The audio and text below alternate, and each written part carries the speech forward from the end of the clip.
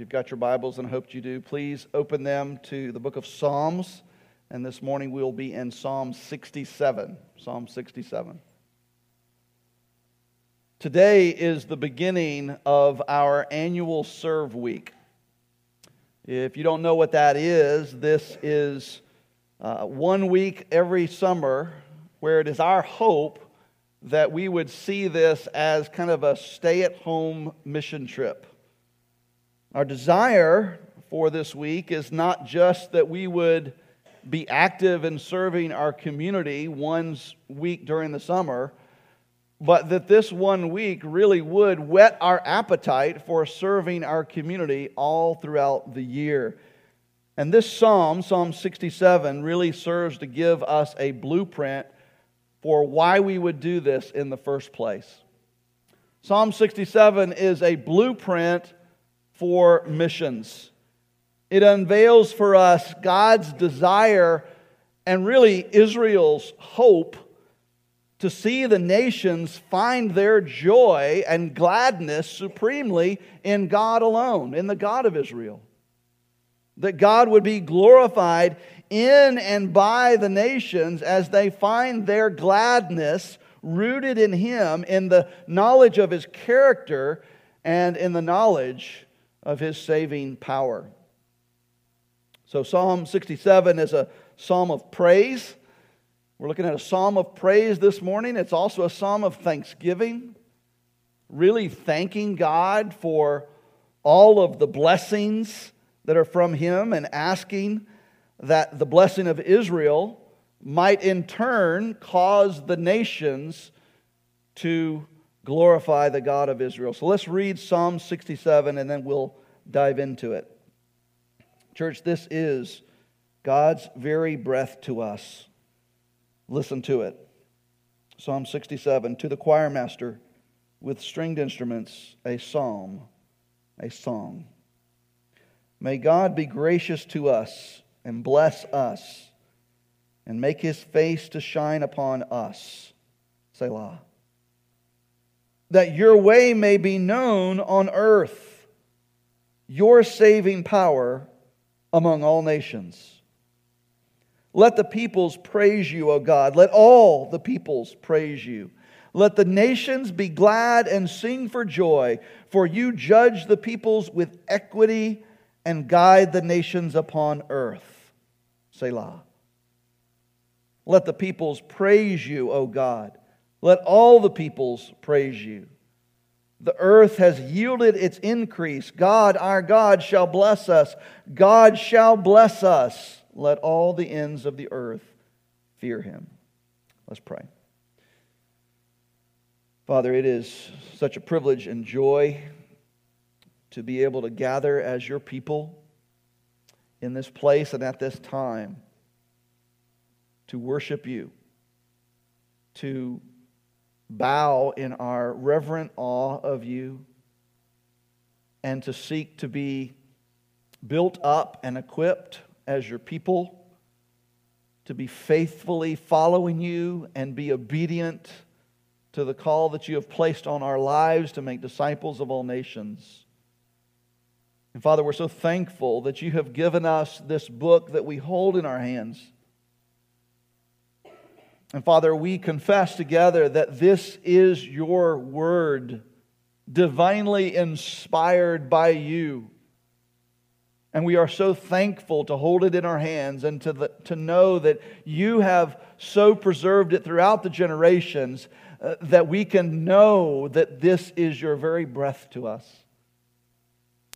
And we are thankful, Father, that this morning that you would use your word to equip and build up the church to be more faithful to the calling that you have placed on us. And so, Father, we do ask that you would change us, transform us this morning.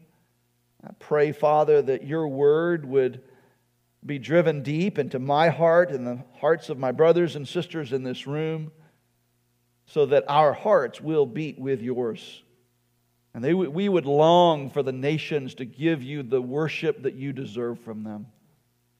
And Lord, that those that are among us that are not our brothers and sisters yet, that you would bring them across the line of faith, that you would make the gospel, the good news of Jesus Christ, readily apparent to them, so that they would trust in Christ alone and also be remade into a worshiper to give you the glory that you deserve. We ask this, Father, in Jesus' name. Amen. So as we look at Psalm 67, there is a chiastic structure here that I think is helpful for us to understand the flow of thought, the progression of thought as the psalmist builds to his main point. The word chiasmus comes from the Latin that means crossing or intersection. And as we see the structure of this psalm in a chiastic structure, it forms at least one half of an X, one half of a crossing, or one half of the Greek letter chi. This is where chiastic comes from. And this structure of the psalm really helps to show us the development of thought, the progression of thought, and gives us an indication as to the core idea, the central point of this psalm as it builds in from the boundaries to the very central idea of what he's after here. And so I want you to look at the screen as I've kind of graphically kind of portrayed the chiastic structure here. Verses 1 and 7 go together here. Verses 1 and 7, the focus is God's blessing of His people. In verse 1, the psalmist is praying for. He's asking for God to be gracious to them, to Israel, to the people of God, and to bless them and to make His face shine upon them. And then down in verse 7, he expresses confidence that God will surely do this, that He will surely bless Israel. And so that's the focus of the outer parameter, that God is blessing His people. And then verses 2 and 6 also go together, and the focus there is the nations outside of Israel, the peoples of the earth, the nations of the earth, seeing God blessing His people. And so you see that in 1 and 7, God is blessing His people. In verses 2 and 6 now, the nations are being made aware of this. They're seeing this. And they're beginning to know something about God and about what God is doing. So they're learning about the God of Israel. And then, of course, verses 3 and 5 go together as they are repetitions of one another, where they're praising the nations. And so you see the progression there. Verses 1 and 7, God is blessing His people. Verses 2 and 6, the nations are being made aware of that. They're learning something about God. What are they learning about God? Verse 2, that your way may be known on the earth. How God, you interact with your people. What your saving power is, that your saving power may be known among the nations. In verse 6, they see that the earth has yielded its increase for Israel. So they're being made aware of God blessing His people. And then as a result of this, as a result of the nations being made aware of who God is and what God does, now the peoples are praising God. And this all reaches a crescendo in verse 4. We see through this structure that is the central idea. Let the nations be glad and sing for joy, for you judge the peoples with equity and guide the nations upon the earth. And so the core aim of the psalmist here is that the nations would find their supreme gladness and joy in the God of Israel. But it comes from God blessing His people, the nations being made aware of that, and then them praising God and finding their greatest joy and gladness in Him. That is the aim of the psalmist, and it is the aim of God. Now, there are a couple of background texts to this particular psalm that help us to understand the framework with which he's working. The first is from Numbers 6, verses 24 and 26. This is what's known as the Aaronic blessing, the blessing of Aaron. It's really the words that God gave to Aaron so that Aaron would pronounce them over God's people as God's blessing to his people. The Aaronic blessing says this: the Lord bless you and keep you. The Lord make his face to shine upon you and be gracious to you. The Lord lift up his countenance upon you and give you peace. So as you can see, as we compare the Aaronic blessing in number 6 with Psalm 67, at least the first couple of verses, there's a great deal of similarity. 3 of the verbs that are listed in number 6 there are repeated exactly in verse 1 of Psalm 67. And so this similarity is not by accident. This is intentional on the part of the writer. We don't know who specifically wrote this particular psalm, but this would have been intentional on his part. And it would have been readily apparent to the reader of this psalm. They would have thought, of course, that is the blessing of Aaron. That's what that is. That's the Aaronic blessing. And it would have been a reminder to them that God is the source of all their blessing. The other key background text for us is Genesis chapter 12, the first 4 verses there. This is what's known as the Abrahamic promise. This is where God calls Abraham out of Ur of the Chaldeans to a land that he will show them. And he says, I'm going to bless you, but that blessing is not going to end with you. That through you, you're going to bless all the nations of the earth. Listen to verses 1 through 4 of Genesis 12.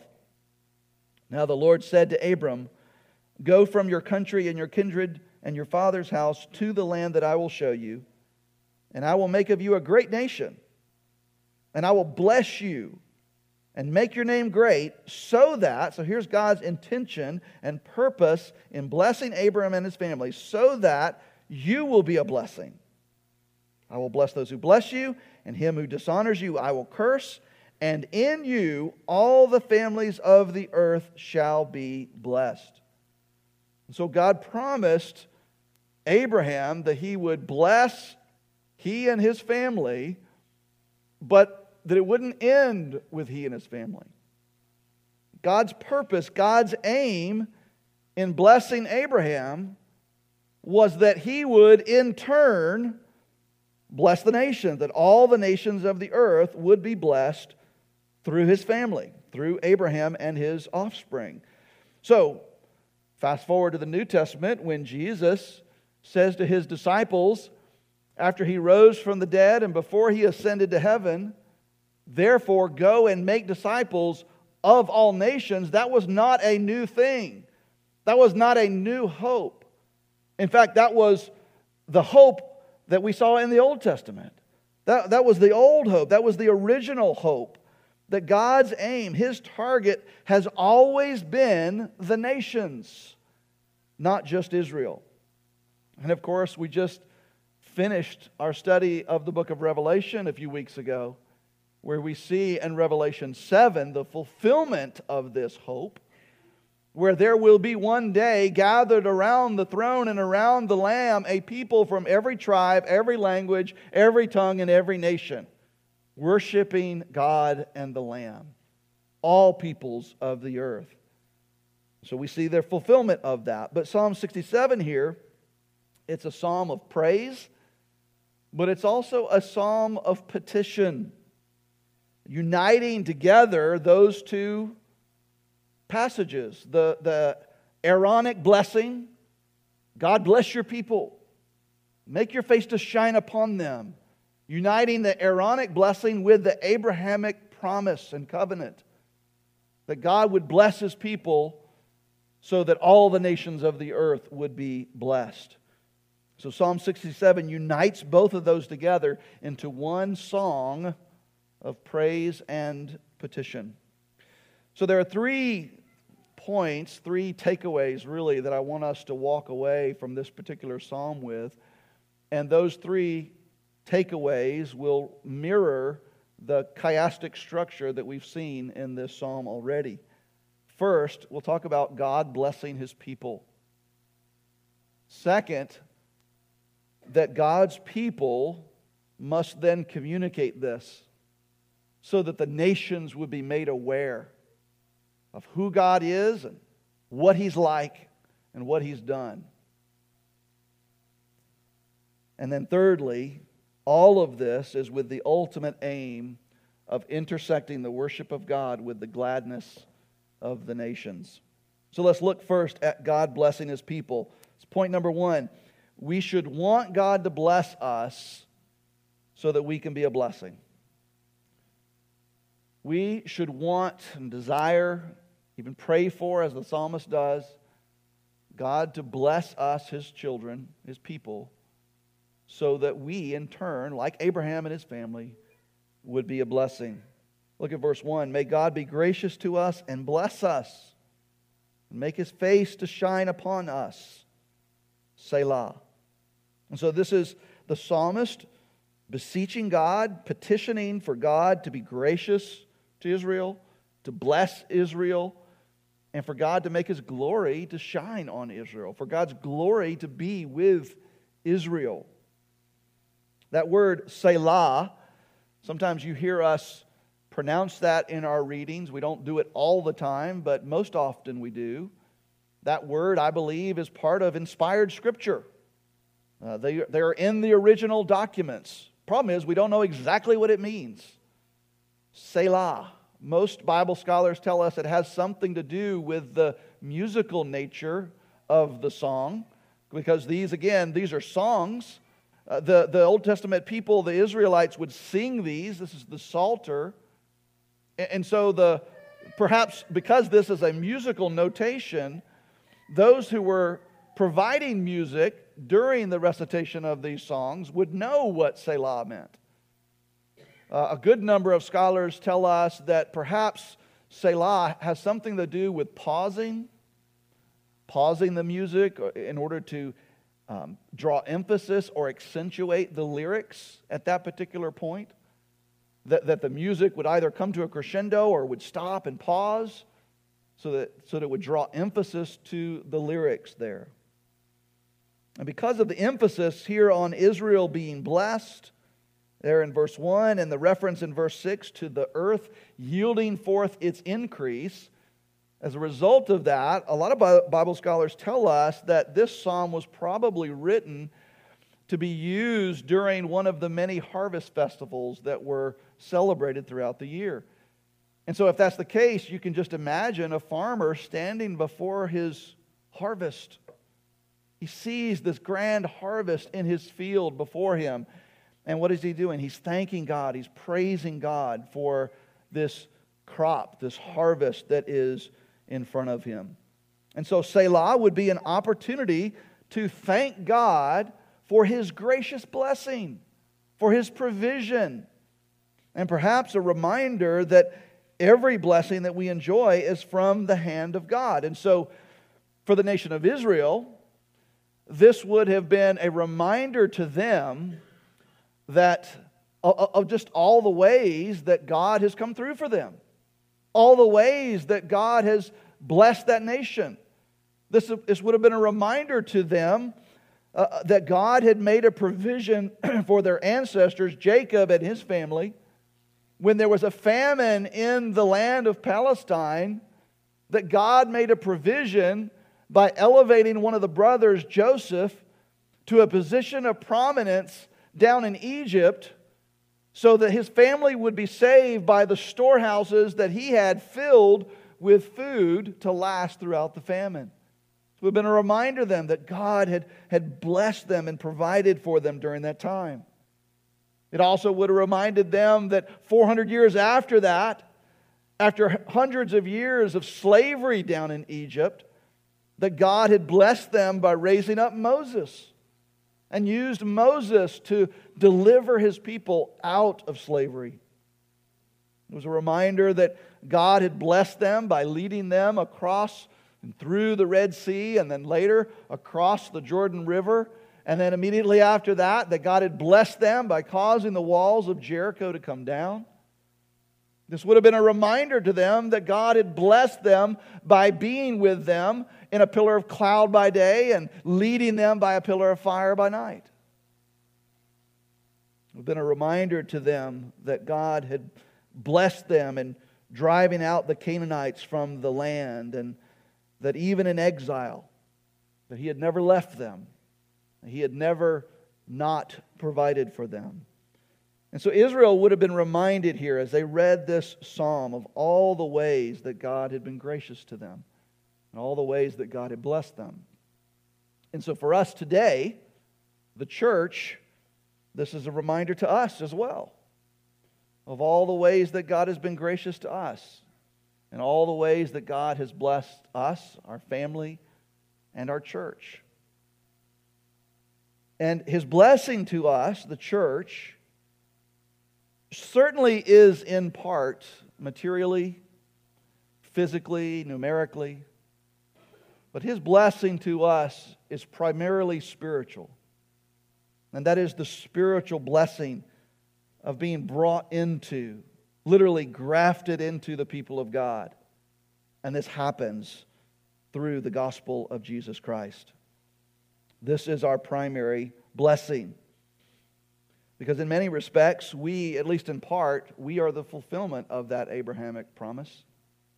Because most of us in this room are Gentiles in the strict sense of the word, in that we are not Jews by birth, ethnically. And so even though we are not part of Abraham's family by birth, we are part of all the families of the earth shall be blessed as a result of Abraham's family.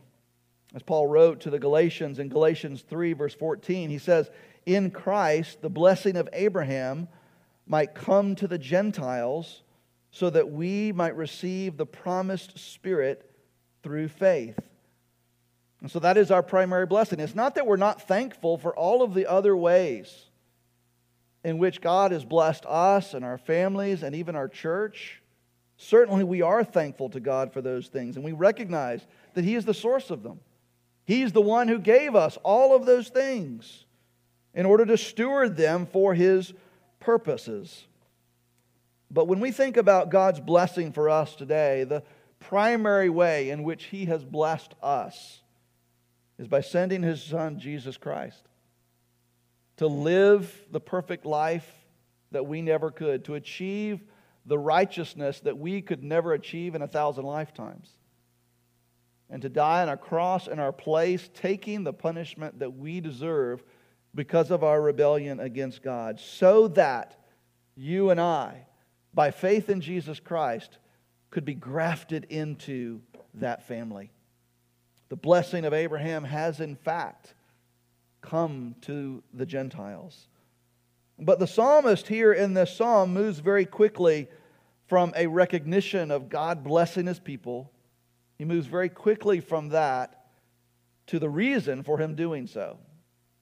So in verse 2 he says, "That your way may be known on earth, your saving power among all nations. Let the peoples praise you, O God. Let all the peoples praise you." So church, it's okay for us to want God to bless us. It's okay to desire God's blessing and even pray for God to bless us, as long as we recall that God's work to bless Israel was not primarily about Israel. And consequently, God's gracious work to bless us is not primarily about us. God's aim is the nations. His target is the peoples of the earth. And so as long as there are people groups that don't know His name, as long as there are families of the earth, nations, people groups who have not come to faith in Jesus Christ and are not represented in that Revelation 7 vision of the throne room of God and the great multitude from every tribe, nation, and language and people group, as long as that's the case, then we have work to do. Does God want to bless His people? Absolutely. Should we desire for God to bless us? Sure. But we should desire God's blessing with the understanding that we are intended to be channels or conduits, if you will, for God to bless others. And if the primary blessing that we enjoy, as the New Testament people of God, the church, if the primary blessing that we enjoy is that gospel that we can be saved by grace through faith in Jesus Christ alone, then God saved us, first and foremost, to reclaim us as worshipers, to glorify His name, but secondarily, God saved us to send us out. To send us out as ambassadors and as witnesses of His gospel, so that the nations would also hear and know of His saving ways. So the first point here is that we can and should desire and pray for God to bless us, and recognize that all the blessings that we have are from the gracious hand of God. But we do this with a heart that beats in unison with God's heart for the nations. And we must see that God's blessing to us, His blessings, whatever they might be, are intended to be stewarded for God's purposes, to reach the hearts of the nations so that they too would praise Him. So that's the first takeaway from this psalm. And then the second one really follows directly on from that God's people must then communicate to the nations about God. God's people must communicate to the nations about God. So in order for there to be a connection made between God blessing His people and the nations praising God, well, the nations need to hear about God. The nations need to be made aware of who God is and what He has done. Verse 2 makes that implication apparent. It says, "May God be gracious to us and bless us and make His face shine upon us." That's verse 1. Verse 2, "so that your way may be known on earth, your saving power among all nations." And then verse 3, "Let the peoples praise you, O God. Let all the peoples praise you." And so the purpose of God blessing His people in verse 1 is so that the nations would praise God in verse 3. But in order for that to happen, the nations need to be made aware of who God is and what He has done with His people. As the psalmist says, that your way may be known, how you interact with your people, who you are with your people. In other words, God bless your people so that your character and your nature, your way may be known among the nations, and so that the nations would know of your saving power. And so if the nations are going to praise God, then the nations must know about who God is and how He relates to His people, how He treats His people. They must know of His grace and His mercy and His holiness and His justice, His steadfast love, His greatness, His strength, His wisdom, all of this. And how did the Old Testament people outside of Israel know about the God of Israel? How did they know?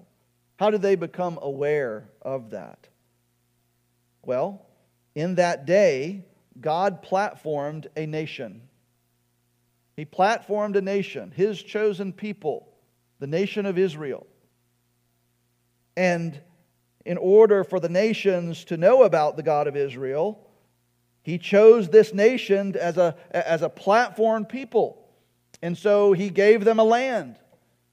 And He drove out the people, the inhabitants of that land, so that He might give it to them. He protected them from invading armies in miraculous ways. He provided for them in miraculous ways. The manna from heaven, the water from the rock. And this was how the nations knew of Israel's God. But how do the nations know about that same God today? Well, today, God no longer platforms a nation. Today, God platforms a people, the church, the body of Christ. And the church has been given a mission, and the church has been sent into the world with that message. Jesus says, "Go therefore and make disciples of all nations, baptizing them in the name of the Father, Son, and Holy Spirit, teaching them to observe all that I've commanded you. And I'm with you always through the end of the earth." Make disciples of all nations, He says. Take the gospel with you and make not just converts, but followers of Jesus who are obedient and faithful to Jesus, who will then do the same. Jesus says in Acts chapter 1, verse 8, "But you will receive power when the Holy Spirit comes on you, and you will be my witnesses in Jerusalem and Judea and Samaria and to the ends of the earth." See, in order for the nations to have a knowledge of God and a knowledge of God's saving power, God's people must tell the nations about God. And God's people must tell the nations about God's saving power, which is the gospel. As Paul says in Romans 1:16, "For I am not ashamed of the gospel, for it is the power of God to save, to the Jew first and also to the Greek." The proclamation of that gospel by God's chosen people, the church of Jesus Christ, is God's plan A for the nations to know about Him. And there is no plan B. God doesn't have a plan B here. His plan A is for the church to faithfully proclaim the gospel among the nations so that the nations might know who He is. And friend, this is what Serve Week is all about. We're serving our community this week because we want this God. We're loving our community this week because we want our community to know that there is a God who loves sinners. We're giving to our community this week because we want our community to know about a God who has given His only Son so that sinners might be rescued. This week we are sacrificing time and energy and our resources because we want our community to know about a God who has sacrificed His Son to rescue sinners like us back to Himself, to rescue us from what we deserve. And we're doing this because we love this community. And we love the people in this community. And so we want them to know this God.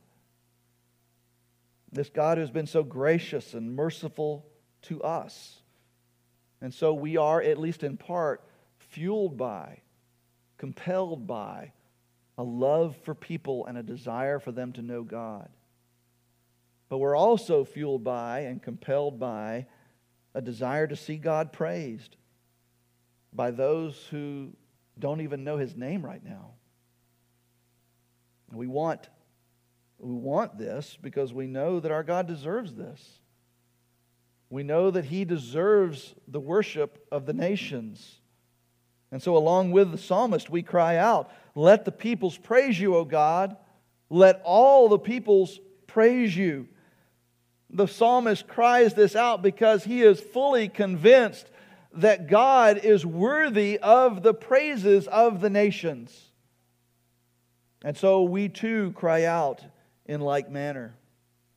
And so the third point of this passage is therefore that God's aim is the worship of God intersecting with the gladness of the peoples, of the nations. We see God's ultimate aim with respect to the nations spelled out in verses 3 through 5. He says, let the peoples praise you, O God. Let all the peoples praise you. Let the nations be glad and sing for joy, for you judge the peoples with equity and guide the nations upon the earth. Selah. Let the peoples praise you, O God. Let all the peoples praise you. The psalmist's aim here, his highest aim, is the worship of God. He wants the nations to praise the God of Israel, the one true God, the creator and sustainer of the universe. And this is the psalmist's aim because this is also God's aim. John Piper, in his book, Let the Nations Be Glad, says this infamous quote. He says, "Missions is not the ultimate goal of the church. Worship is. Missions exist because worship doesn't. Worship is ultimate, not missions, because God is ultimate, not man. When this age is over and the countless millions of the redeemed fall on their faces before the throne of God, missions will be no more. It is a temporary necessity, but worship abides forever. You see, we were created to be worshipers. That's why God made us. That's why He made us in His image, so that we would show forth the image of our Creator. That we would worship God. That's why He made us. But because of our sin, we have marred the image of God in us. It's stained with our own rebellion and sin. And because of that, we can't do that for which we were created. We can't worship God. That with which we would worship God is dead in our trespasses and sins. But those who have been made new, those who have been saved by grace through faith, those who have experienced that new birth, that regeneration, have been recreated in Christ now to be the worshipers we were originally intended to be by our God. Now we can do that for which we were created. Now we can worship God in spirit and truth. We can give Him the worship that He so deserves. But the point is here that there are others that are made in the image of God who aren't worshiping Him as God because they too, like we once were, are dead in their trespasses and sins. And God intends, church, to bring in the full number of His sheep. And He will reclaim all of His wayward children among men. But His means of reclaiming them is to use His church, to use the body of Christ, His sons and daughters, to proclaim that gospel among the nations so that He might save them. And so this is why we have missions, because He is still reclaiming His children from among men, from among our neighbors, from among our co-workers, and yes, from among the nations. This is why we send out and support missionaries at this church. And by the way, we're going to have the distinct privilege over the next several weeks, next few months, of actually having several of our missionaries that serve in different parts of the world here with us. And they're going to share with us what God is doing. And when that happens, church, I beg of you to not just pay attention with your head, but with your heart. Because part of the heart behind this is that our heart would beat with the psalmist, because with our heart beats with the psalmist, it beats with the heart of God for the nations. So listen as we have the privilege of hearing what our God is doing among the nations in bringing this to pass. It is so encouraging to hear that. But that's why we do this. That's why we send money around the world. That's why we send missionaries around the world. That's why we ask you to put a blank check before God, and even your children to hold them loosely, that God would send whoever He intends to send from here. Why? Because this is what God is doing. He is calling His children to be faithful to proclaim the gospel among the nations. That's His plan.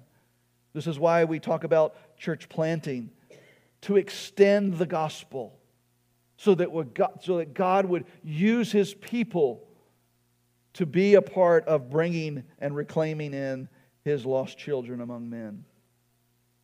And this is why we have Serve Week. This is why we have a week like we'll have this week, where we are serving literally night and day, so that we will be reminded what our identity is all year long. That our identity is that of a missionary. That we are witnesses. That we are ambassadors. That we are a sent people. And that we have been sent with a message to be faithful to proclaim. Because God intends to use us, church, to make the nations aware of who He is and what He has done, so that He would be worshiped and praised tomorrow by those who don't even know His name today.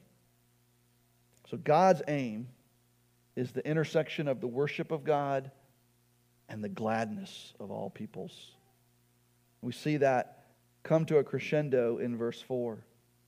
Let all the nations be glad and sing for joy. For you judge the peoples with equity and guide the nations upon earth. Selah. See, God's aim here is not that the nations would superficially or artificially worship God, but that they would worship God in spirit and in truth. That theirs would be an authentic and genuine worship. And a genuine worship of God, church, is demonstrated in finding our supreme gladness in God. Let me say that again. Our genuineness, the genuineness of our worship of God, is demonstrated by us finding our supreme gladness in God. God's aim is that the nations would so know His character and His heart and His grace and His holiness and His mercy that they would see God as their greatest treasure and their most supreme delight. Let the nations be glad, He says. Let them sing for joy. See, there is a connection here between the worship of God and the believer's joy in God. That doesn't mean that all of our worship songs need to be about happiness and joyfulness, but it does mean that when our gladness is rooted in Christ and the ground of our joy is the knowledge of God, then that itself, church, is genuine worship of God. But here's the question. For us who know God in this way, and whose responsibility it is to tell a lost world about Him, if our aim is that the nations, the lost people around us, the lost people at the ends of the earth, if our aim is that the nations would find their supreme gladness in God and that God would be their greatest treasure and delight, then we must ask ourselves, is that true of us? Is God our most supreme delight? Is He our greatest treasure, church? Is He yours?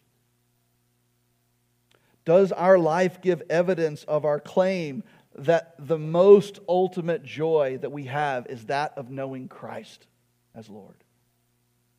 Or is there evidence in our life that our greatest delight, our greatest treasure, is something other than Christ? You see, as we hold out the gospel to a lost world this week and in the coming weeks and months and years and decades, as we hold out the gospel to a lost world as their only hope of being rescued from what they deserve and their only hope of being rescued back to a God who made them for His own glory, as we hold that gospel out to them, maybe it's a good time for us to evaluate ourselves and see whether our lives are preaching a gospel that is different than the gospel we're preaching with our lips. Friend, are there any idols in your life that need to be torn down? Is there any sin that we're holding on to? Because if we're honest with ourselves, we're finding a greater delight in it than we are in Christ. Are there any good things that have become God things in our life? Things that have become a source of inordinate gladness and joy, or have begun to distract us from seeking first after His kingdom and His righteousness. Friend, to whatever degree that's true, let us lay aside those things. Let us smash the idols. Let's run away from that sin. And let us lay aside every encumbrance that keeps us preoccupied with the things of this world, so that we would resume our primary identity as missionaries sent by the King with a message of hope and salvation for sinners like us. So my hope and my prayer with this Psalm 67, is that God would use it to cause our hearts to beat in unison with God's heart for the nations. we would want to so see God glorified by the nations that we would be willing to leverage every blessing in our life for the benefit of the nations, so that the peoples, all the peoples, would praise God as He deserves, right? Let's pray.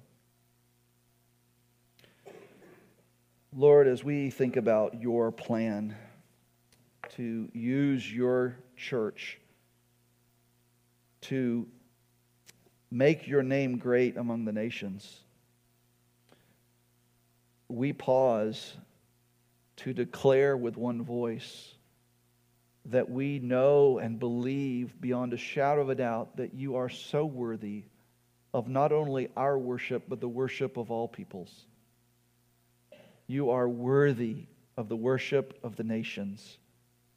You are worthy of the worship of those peoples who are worshiping trees and rocks, other gods. You're worthy of the worship of those peoples in our own culture who are worshiping themselves. You alone deserve the worship of all peoples. And so, Father, we ask that you would find us faithful. We ask that you would use us this week and all throughout the year, Lord, to be faithful, to look for those opportunities to provide a defense for the hope that we have in your Son, Jesus Christ. Father, may our lives and our lips make your name great among the nations, beginning with our neighbors and extending literally to the ends of the earth. We are humbled, Father, that you would use us, but we are grateful that you've called us to this task, and we are dependent on your abiding presence through your Holy Spirit to make us equal to the task. Use us, Father, to make your name great so that you would be praised as you deserve among the nations. We pray this in Jesus' name. Amen.